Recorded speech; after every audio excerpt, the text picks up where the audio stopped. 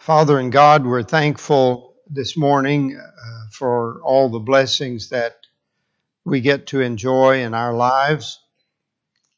Help us to be fully aware of the fact that you're the giver of every good gift and that all that we have or ever will have comes from your hand. We appreciate, Father, the wisdom that we see demonstrated through your word. We know that wisdom is a reflection of your wisdom. We're grateful that you see things that others cannot see. You know things others cannot know. And in that great knowledge, you provide for us the things we need, both now and for eternity. Father, we're grateful that we have times to be together for study. We want our study to be helpful. We pray that we'll have open minds and interested hearts. We pray that we'll use the things we learn not only for our betterment, but for the help of others as well. We're always conscious of the fact that we are imperfect, and we ask you to forgive us for those things that we have done or failed to do that are not in harmony with your will. We ask for this forgiveness not through our merit, but through the blood of Jesus. And we pray that we will make the resolve in our hearts to be closer to you and more in tune with all that you want for us. We pray all of this, Father, through the name of Jesus. Amen. Stafford North, professor of Bible and a couple of other things at Oklahoma Christian University, used to tell students in his homiletics class, the study of preaching, that it was more difficult to preach on a shorter sermon, a shorter sentence or statement in Scripture than it was for preaching on a longer passage, because you had to focus a lot more. And I believe that statement is true. Experience says it's true. If I'm just preaching on one or two verses, then I know that I've got to really work at that. The longer a passage is, the more you can sort of take different parts of it. Now, why am I telling you that? Well, probably not for any particular reason, except to say that I've got my own philosophy that it's a lot harder to teach an entire book in one class than it is to talk about just a couple of verses. And so it's actually the other way in Bible class teaching. And again, the reason I'm saying that is that when we finish today the 40 chapters of Exodus, we will have covered 90 chapters in less than 90 minutes. That's pretty difficult to do. So forgive me, please, if we skip something that you feel like we should have talked about. We're going to have to move through the material probably quicker than some would like. The name that is given to the second book of the Old Testament, Exodus, comes to us from the Septuagint. The Septuagint is a Greek translation prior to the time of Christ of the Hebrew Scriptures. Scriptures originally were produced in Hebrew. Before the coming of Christ, there was a time when Greeks wanted to translate that into their language, and they did. And incidentally, that means that translation, we think about translations today, that translation was available not only for Jesus, but for Paul and the apostle and others. And there are some statements in the New Testament that look like they are based upon the Septuagint.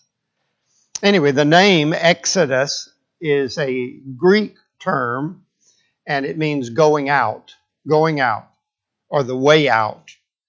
And as compared to the Hebrew title, if you had a Hebrew Bible today, the title would be Shemoth, Shemoth in our letters, Shemoth. And that is based on the first word of the text. In the Hebrew Bible, now these are the names. Shemoth means names. Names starts the book, and so that's what the Hebrews called it, names. And I think the Greek title, Exodus, is better because I believe that it's an appropriate designation for the book, since the major event, or a major event, maybe I shouldn't say a major event is the Exodus, the leaving from Egypt by the children of Israel. Incidentally, that Exodus, the event, is definitely historical. It's not mythical. It's not a made-up story about history. It's accurate history. And the rest of our Bible helps us to see that, in that the Exodus is mentioned in at least 17 other books of the Bible. And references to God leading His people and God taking His people out of captivity are frequent. I think that indicates its importance, the importance of this event. And it leads us to believe also that God wants us to know how significant that event was. Not just as a historical fact, but as an example of His care for His people and His deliverance of them. We might think of Exodus somewhat like a bridge, because it is in a sense. It connects the early history of man. That's what we were seeing in the book of Genesis, the beginning, the early days of mankind. And Exodus connects that early history with the development of the nation, a nation. Before this, there are nations. Now the development of a nation of God's people that He chose to be special. And not special, and in fact, God lets this be known, lest they think otherwise. Not special because you're special, special because I chose you and I intended to use you to bring the Redeemer. God had a plan, and it involved a nation, a particular man of that nation. But anyway, that's how God worked His plan. Now, the time frame of the book itself is interesting because, in one sense, technically, it covers 80 years. And those 80 years can be connected technically to the life of Moses. 2 40-year periods. Now, when we leave the book of Exodus, we're going to see another 40-year period. Moses' life can be divided into 3 40-year periods. 40 years as a part of the Egyptian culture, 40 years of being away and then coming back, and then leading into the wilderness, which would be another 40 years. The 80 years that is covered actually extends to the setting up of the tabernacle. That's sort of historically where we're going to end this book. But the truth of the matter is that the emphasis of this book centers on only about 2 years. In other words, yeah, we're given some details, but the real focus of the book is a 2-year period in which God demands that His people be let go, and then a period of time that reaches the setting up of the tabernacle. What is the setting of Exodus? Well, if you're familiar with it, of course, and this is redundant, but I need to emphasize it anyway. The situation that the Hebrew people found themselves in had changed dramatically since the last chapter of Genesis. You remember that Joseph, who had been in Egypt, again providentially, remember he tells his brothers God meant it for good to save you alive. They meant it for evil. God meant it for good. Joseph is in a position of prominence, second only to Pharaoh. And his family is invited to come to Egypt to take their habitation there. There's been a famine in their land. It's not going to be over. There has been a famine everywhere, but the Egyptians, through Joseph's wise counsel, have prepared for it. So you bring the family here, about 70 or 75 if you include Joseph's own family. They come to Egypt and they're treated very well. Pharaoh allows them to have their own special place to live, a very good place. He gives them a lot of freedom, and that freedom, of course, it extends for some period of time, probably around 300 years. Joseph dies at 110. We think he probably got to Egypt when he was only 17 or so that's almost 100 years. And then there's going to be a 300-year period where there is really silence. In other words, there's no description of what's going on, because when Exodus opens, Joseph now has been dead for almost 300 years, maybe 275, 280, something like that. Verse 6 of chapter 1, if you'll keep your Bible open at Exodus 1, Moses simply records the statement, and Joseph died, all his brothers, and all that generation. So there is a change. All of the original inhabitants of the coming in party, they're gone. And so now time has passed. Well, a new king, and generally it is believed, and we're not going to get into this detail, but from a different dynasty. There is some controversy about who ruled Egypt in the ancient days. There are people who think that there were a group of people who really were Semitic, like the Jews were in their origin, and that's why Joseph's family was treated so well. I don't want to argue or defend that because I don't know if it's true. But we do know that historically there's a change of dynasties. And a dynasty, the reason I'm saying that is because sometimes we use the term Pharaoh and we think it refers to one man. There were many pharaohs, not just one, not the one in the time of the Exodus, others. But anyway, a new Pharaoh, a new king arose, and verse 8 says, he did not know Joseph. Well, obviously, if Joseph had been dead for almost 300 years, of course he wouldn't know him. But it really means different than that. He did not know him in the sense of appreciating what Joseph had done for Egypt. He's not whether he's a student of history or not, he doesn't care. That doesn't matter to him anymore. We don't care what a guy did for us in the past. Let's look at the current situation.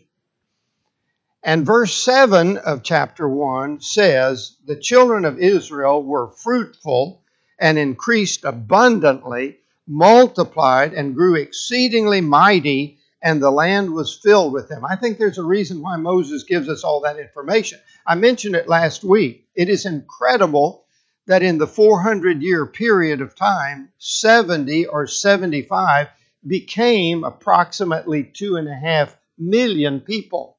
That's pretty fruitful. Pretty fruitful. And so they were really multiplying at a rapid rate, and the numbers were getting larger and larger, and that triggered concern. Not just concern.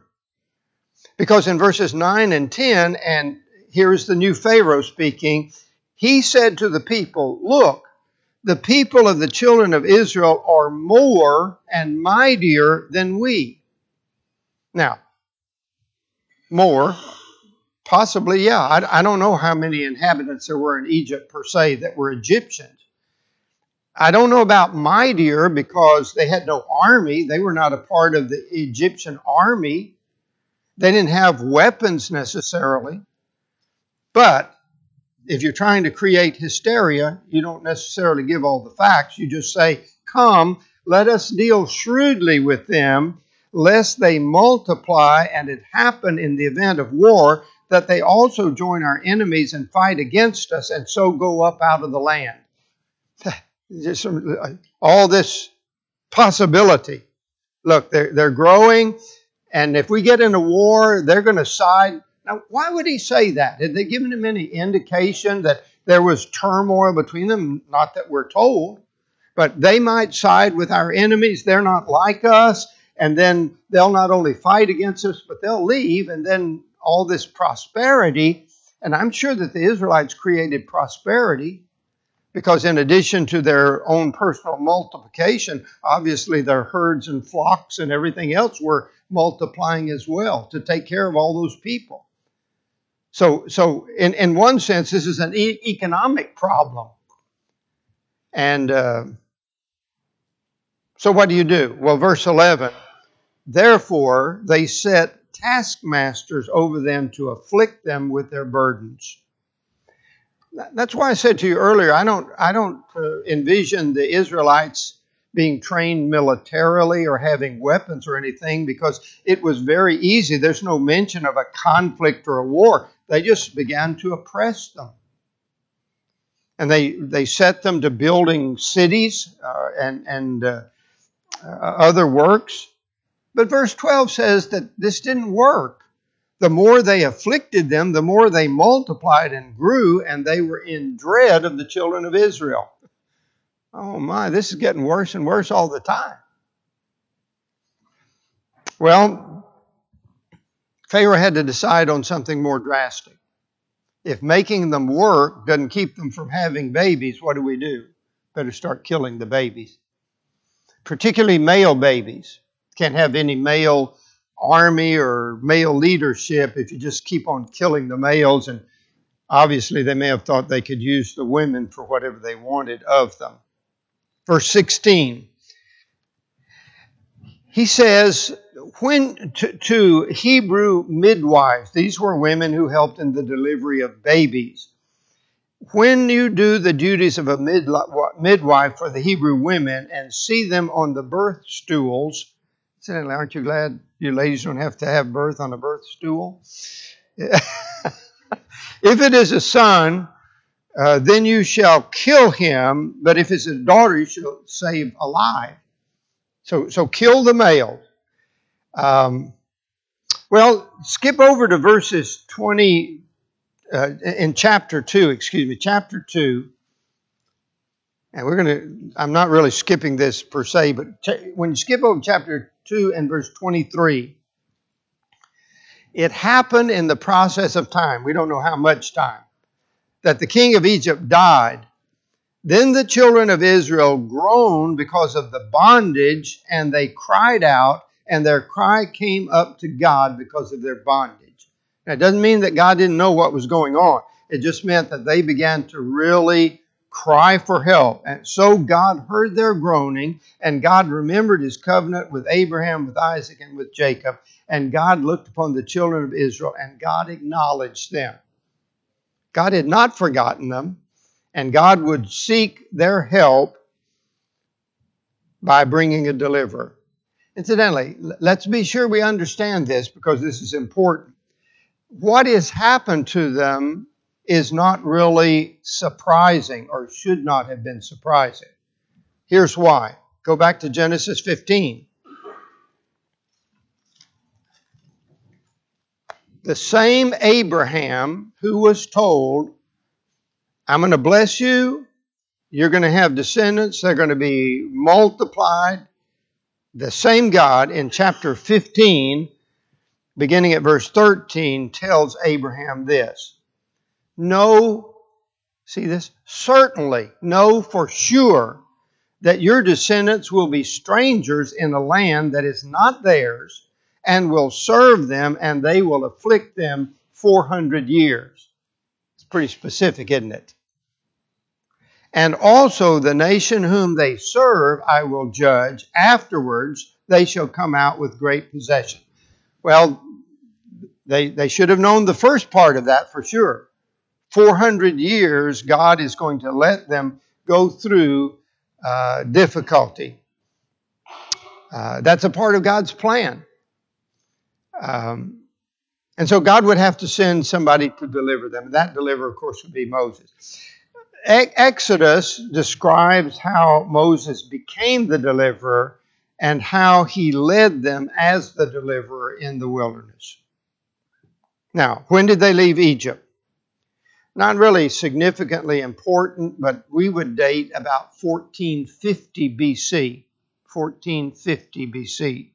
There are some who argue for a later date, 1290, and I'm not going to get into that argument, but I take the earlier, the 1450 date. Okay, what do we need to see in the book of Exodus? Well, there are several things that I want to mention to you. We need to see that God was faithful to his promise that Abraham's descendants would indeed become a great nation. That's what's happened. They've become a numerous nation, not just a single family. And we also need to see that God's promise spoke of possessing a particular land. You will leave this, and I'm going to give you a land that's going to be your land. You're going to be in a land that's not yours. I'm going to give you a land that is not yours initially.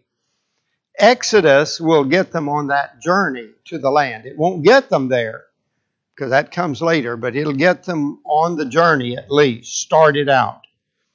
The early part of Exodus, chapters 1 through 12, are going to show how the deliverance occurred. I'm going to come back to that a little bit later. What we also need to see is Moses. We need to see Moses in Exodus, because we're going to learn a lot about him. We're going to learn a lot about God's people, the people of Moses. And what we're going to see in Exodus as we read it is that there are a lot of blessings. God blesses his people, but we also see a tremendous amount of ingratitude on their part. We see an abundance of complaining and whining on their part, even though God had been gracious to them. We're also going to see God's might or power displayed. We see it in the plagues. We see it in what he brought on the Egyptians as far as the closing of the Red Sea. We see it in the giving of manna and quail in the wilderness. All of those events are miraculous, and they demonstrate the power of God. Exodus is a book that has miracles in it. Okay. We see in the book of Exodus the giving of the law at Mount Sinai. This is sometimes called the law of Moses. You need to be careful because it's not Moses' law. It's God's law through Moses. He's the lawgiver, but not the law originator. Moses never had the authority to tell God's people how they ought to live. God would tell them because he's the lawgiver. That's chapter 20 beginning of Exodus, chapter 20 and following. We're going to see the beginning of the priesthood, the Aaronic priesthood in chapter 29. We're going to see the sad story of the golden calf, known to most Bible students, chapter 32. We're going to see details concerning the construction of the tabernacle. This is where some people get really sleepy when they see the construction details of the tabernacle because they're quite extensive. But God wanted the tabernacle to be a special thing for the Jews, and it represented to them for a long period of time the presence of God among them.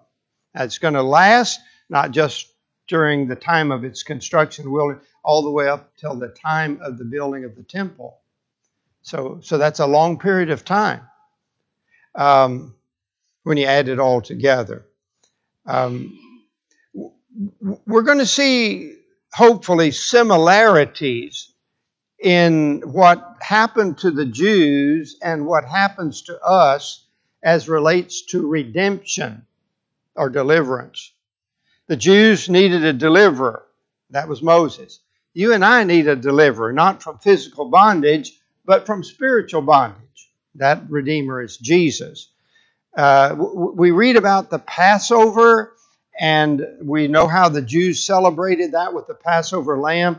The New Testament talks about our Passover lamb. That Passover lamb is Jesus again. We're going to see about Aaron and the priesthood. The New Testament is going to say we have a greater high priest.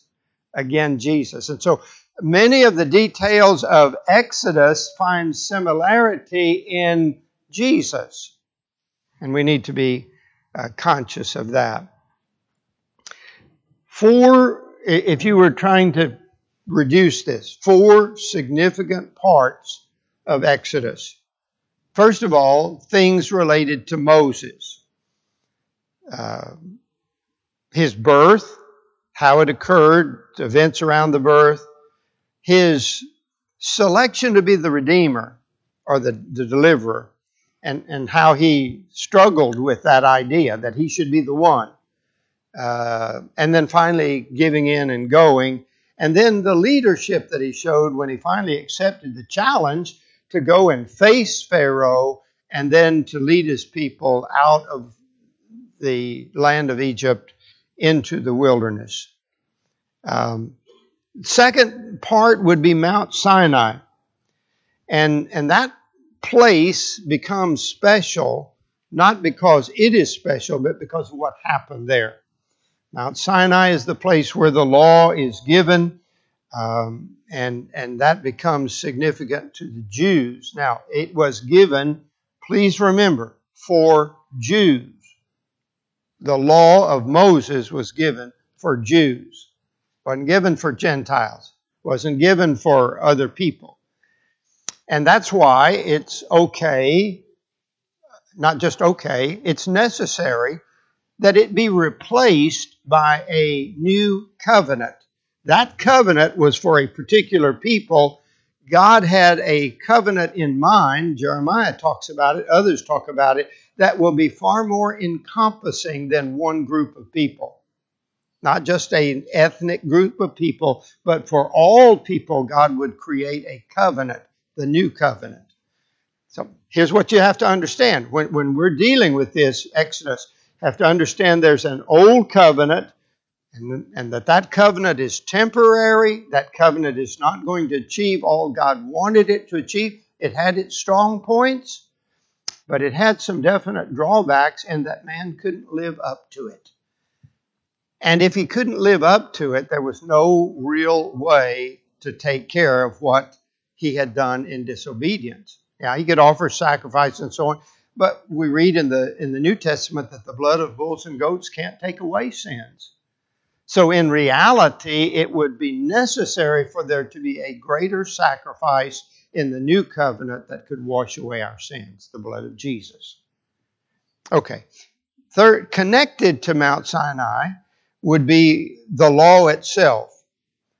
Now, the sad thing about people who don't know much about the Bible, they place emphasis especially and particularly and sometimes only on the 10 Commandments. You may have had the experience that some of us have had, and that is for somebody to say, well, you know, I know I'm not the best person, but I try to keep the 10 Commandments. Well, it's great if you were a Jew living under the old covenant that you keep them, but what about today? Should you be keeping them? If you're keeping the 10 Commandments, are you worshiping on Saturday as they did? No, most people just think that's the law, the 10 Commandments. It's significant. I'm not demeaning its significance, but there is much more to the law than the 10 Commandments. There are a lot of other sundry things, different things about relationships and hygiene and other things that are a part of the law of Moses. In fact, some have counted maybe as many as 600 requirements in the law. A lot of things to remember. The tabernacle. That would be the fourth part, the tabernacle. That special tent, that's really what it was a tent. But a tent built in a very special way with a holy place and a most holy place. And the construction details are significant because they're given in minute detail, and they are important, but important only because they had to be followed absolutely. God did not allow Moses nor anyone else in constructing the tabernacle to say, I don't think this tent's wide enough. Let's make it a little wider. I don't think it's long enough. I don't really think 2 rooms are enough. We need 3 rooms. God didn't allow that liberty. You make all things according to the pattern, God said, that was shown you. Why is that important? You think God's changed? You think God said to the Jews, I want you to build the tabernacle just this way? Later, he would say, I want you to build the temple just this way. And then he comes to the New Testament, God said, I don't care. Do anything you want to do. I don't care how you live as a Christian. I don't care when you worship, where you worship, how you worship. I don't care about those things. You think that's true? I don't. I believe God is as precise now as he was at any time in history. That's our God. We're the ones that are not precise many times. Oh, I don't think God cares about that. You ever hear somebody say that? I don't think God cares about that. Well, unless you read that in the Scriptures, are you the mind of God? Now, the construction details are important. I've already said that. But not as important as what occurred there in a true sense. In other words, they're important because they had to be followed exactly. But it's not just building the thing. It's what happens with it. What it represents. Okay, now let me try to do just one other thing, and that is let's narrow it a little more to 3 parts of the book of Exodus. If you were going to divide the book, if you wanted a synopsis of the book, just a quick overview, 3 parts. First of all, the story of deliverance, chapters 1 through 12. And what these 12 chapters would tell you would be about the oppression. We've already talked about that. About God determining that he would need to find someone to be the man who would lead his people out. That's Moses. Moses could have been dead had his parents not had faith to try to keep him alive. And they are commended for that in the New Testament. He was saved, and again, providentially, because where does he wind up? Well, he winds up in Pharaoh's daughter's house. What better place to start as far as being protected? But at age 40, Moses gets in trouble. Now, I don't want to give more details than I should. You know that Moses' mother had the privilege of actually weaning him, taking him for a while, by Pharaoh's daughter's permission. She didn't know that that was Moses' mother, but Moses' mother actually had him for a while. And it's my firm conviction, you don't have to believe this, but my firm conviction that it's Moses' mother who instills in him the things he needs to know in life. Because when he gets to 40, he looks and he sees what? A Hebrew being mistreated. Okay? What does that matter to him if he's an Egyptian, raised in an Egyptian's house? He knows. He's been trained. Somebody has put that in his head. And of course, then he makes a mistake in that in defending the man, he kills the Egyptian. And thinking he's done something helpful, the 2 Hebrew men now are arguing, and Moses tries to stop them. What do they say? You're going to kill us too? Like you kill that Egyptian? Well, Moses said, time to leave. Moses had the first Exodus. Remember that? He exits. And he spends 40 years away from his people. Shepherd. And evidently content with that life. But God appears to him miraculously again. How? Burning bush, right? Take off your sandals. You're in the presence of holiness. God says, I got a job for you, Moses. I want you to go and deliver my people. Who, me? No. I can't do that. So Moses goes through a series of arguments with God about why he can't do it. That sound familiar to us, some of us? We argue with God about why we can't do something God wants us to do. God finally says, heard enough, you're going to go. Moses goes. Aaron is with him. And they go through a little series, and we won't take the time to do that, to try to convince Pharaoh, but it doesn't work. And so God starts bringing plagues on the Egyptians. Now, incidentally, the first 3 of the 10 plagues were not just Egyptians. The Jews also faced those things. From 4 onward, it's only the Egyptians. Now, the 10th, it could have affected the Jews had they not cooperated with God. But from 4 through 9, these things affect the Egyptians. And each time it looks like, in some ways, the severity increases. It's all kinds of things done miraculously through Moses, but by God's power. And Pharaoh just goes through that process over and over again. I'm sorry, and the next day I'm not sorry. And so finally God says, okay, no more of this. One more plague, and then you're going to leave. And that plague would be the death of the firstborn of every family in Egypt, firstborn male. And the death angel would pass over. The Jews had to prepare for this. But it's also the time when the Passover would be celebrated, an event that the Jews would have to remember throughout history. Modern Jews still supposedly remember it. But the Jews were to remember this. From now on, you remember that God redeemed you. Well, they leave.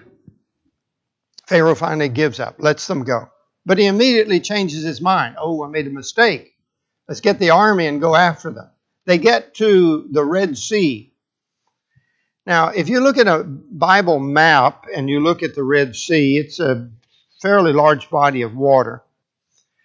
And you do not have to accept the premise that they're going to go to the widest part of the Red Sea to cross.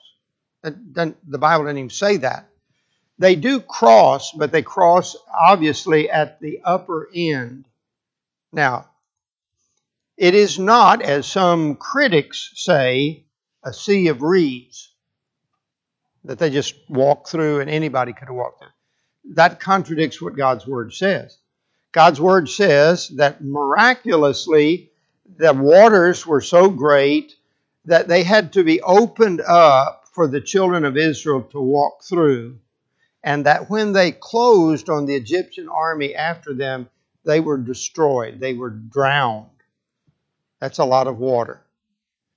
God has now gotten them to the other side of the Red Sea. It's not very long, though, on the other side of the Red Sea that they begin to complain. Chapter 16, if you look just for a moment. Chapter 16. Look at verses 2 and 3. The whole congregation of the children of Israel complained against Moses and Aaron in the wilderness. And the children of Israel said, "Oh, that we had died by the hand of the Lord in the land of Egypt." Now, you think they really meant that? Wish we had died back there? When we sat by the pots of meat and when we ate bread to the full. You have brought us out into this wilderness to kill this whole assembly with hunger. We could have just stayed slaves. Yeah, we didn't complain about that, did we? Well, yeah, we did. But you brought us out here to die. And God answers their complaint by giving them manna. The word manna means, what is it? Because they didn't know what it was. We don't know what it was, but it was some kind of bread-like thing that appeared every day for 40 years. Marvelously, miraculously. In fact, it was so miraculous that God said, on the 6th day, you gather enough for 2 days. Don't go out on the Sabbath to do it. It's 2 days. It'll be okay. And during this process, some of the Jews are so hard-headed that they gather too much and it spoils. But if they gather it on the 6th day for 2 days, it doesn't spoil. That's miraculous. God made it that way.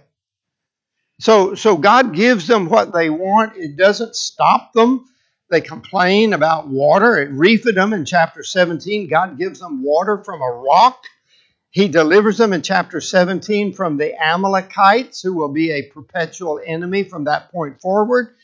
And then they get to the Mount of Sinai. And God gives His law there. I'm not going to try to relate all of this because it's really not possible. But the details about the tabernacle are given while they're there, how to construct it and what it's to be for. And then there is in chapter 32 that sorry episode about the golden calf. Moses is up on the mount. While he's gone, Aaron succumbs to the temptation, and I'm going to be sure I get this in, of getting jewels and gold from the Israelites and making of it an idol, a bull calf. Now, why is that significant? Because that's what the Egyptians did.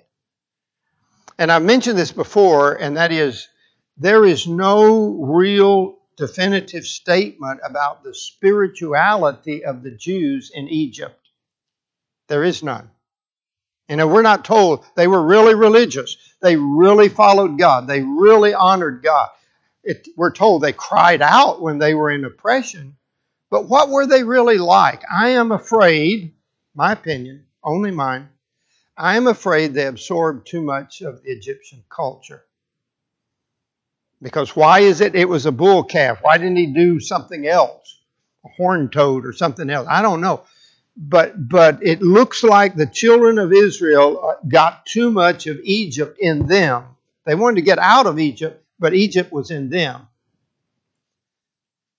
And God, of course, is not pleased. And more than one time during this whole process, God is thinking about, I don't know if I want to keep going on with this group of people. And bless his heart, Moses, so frustrated so many times with his people, begs God not to destroy them. And God listens to him. Incidentally, that is a grand statement about a righteous man and God listening to him. If Moses had not been righteous, I don't know that God would have listened to him when he begged for his people. If we want to save our nation, really, if we want to save the church, we got to be righteous people when we ask God to do it. The covenant is renewed. Remember Moses gets so upset he throws those tablets of stone down and they're broken, and then he has to get them again. And they renew the covenant in chapter 34. Then the book closes in chapter 40 with the way the Lord was guiding them. And again, miraculously, they travel by a cloud which moved before them in the wilderness. And they only moved when God wanted them to move. Okay, we're out of time. Thank you for being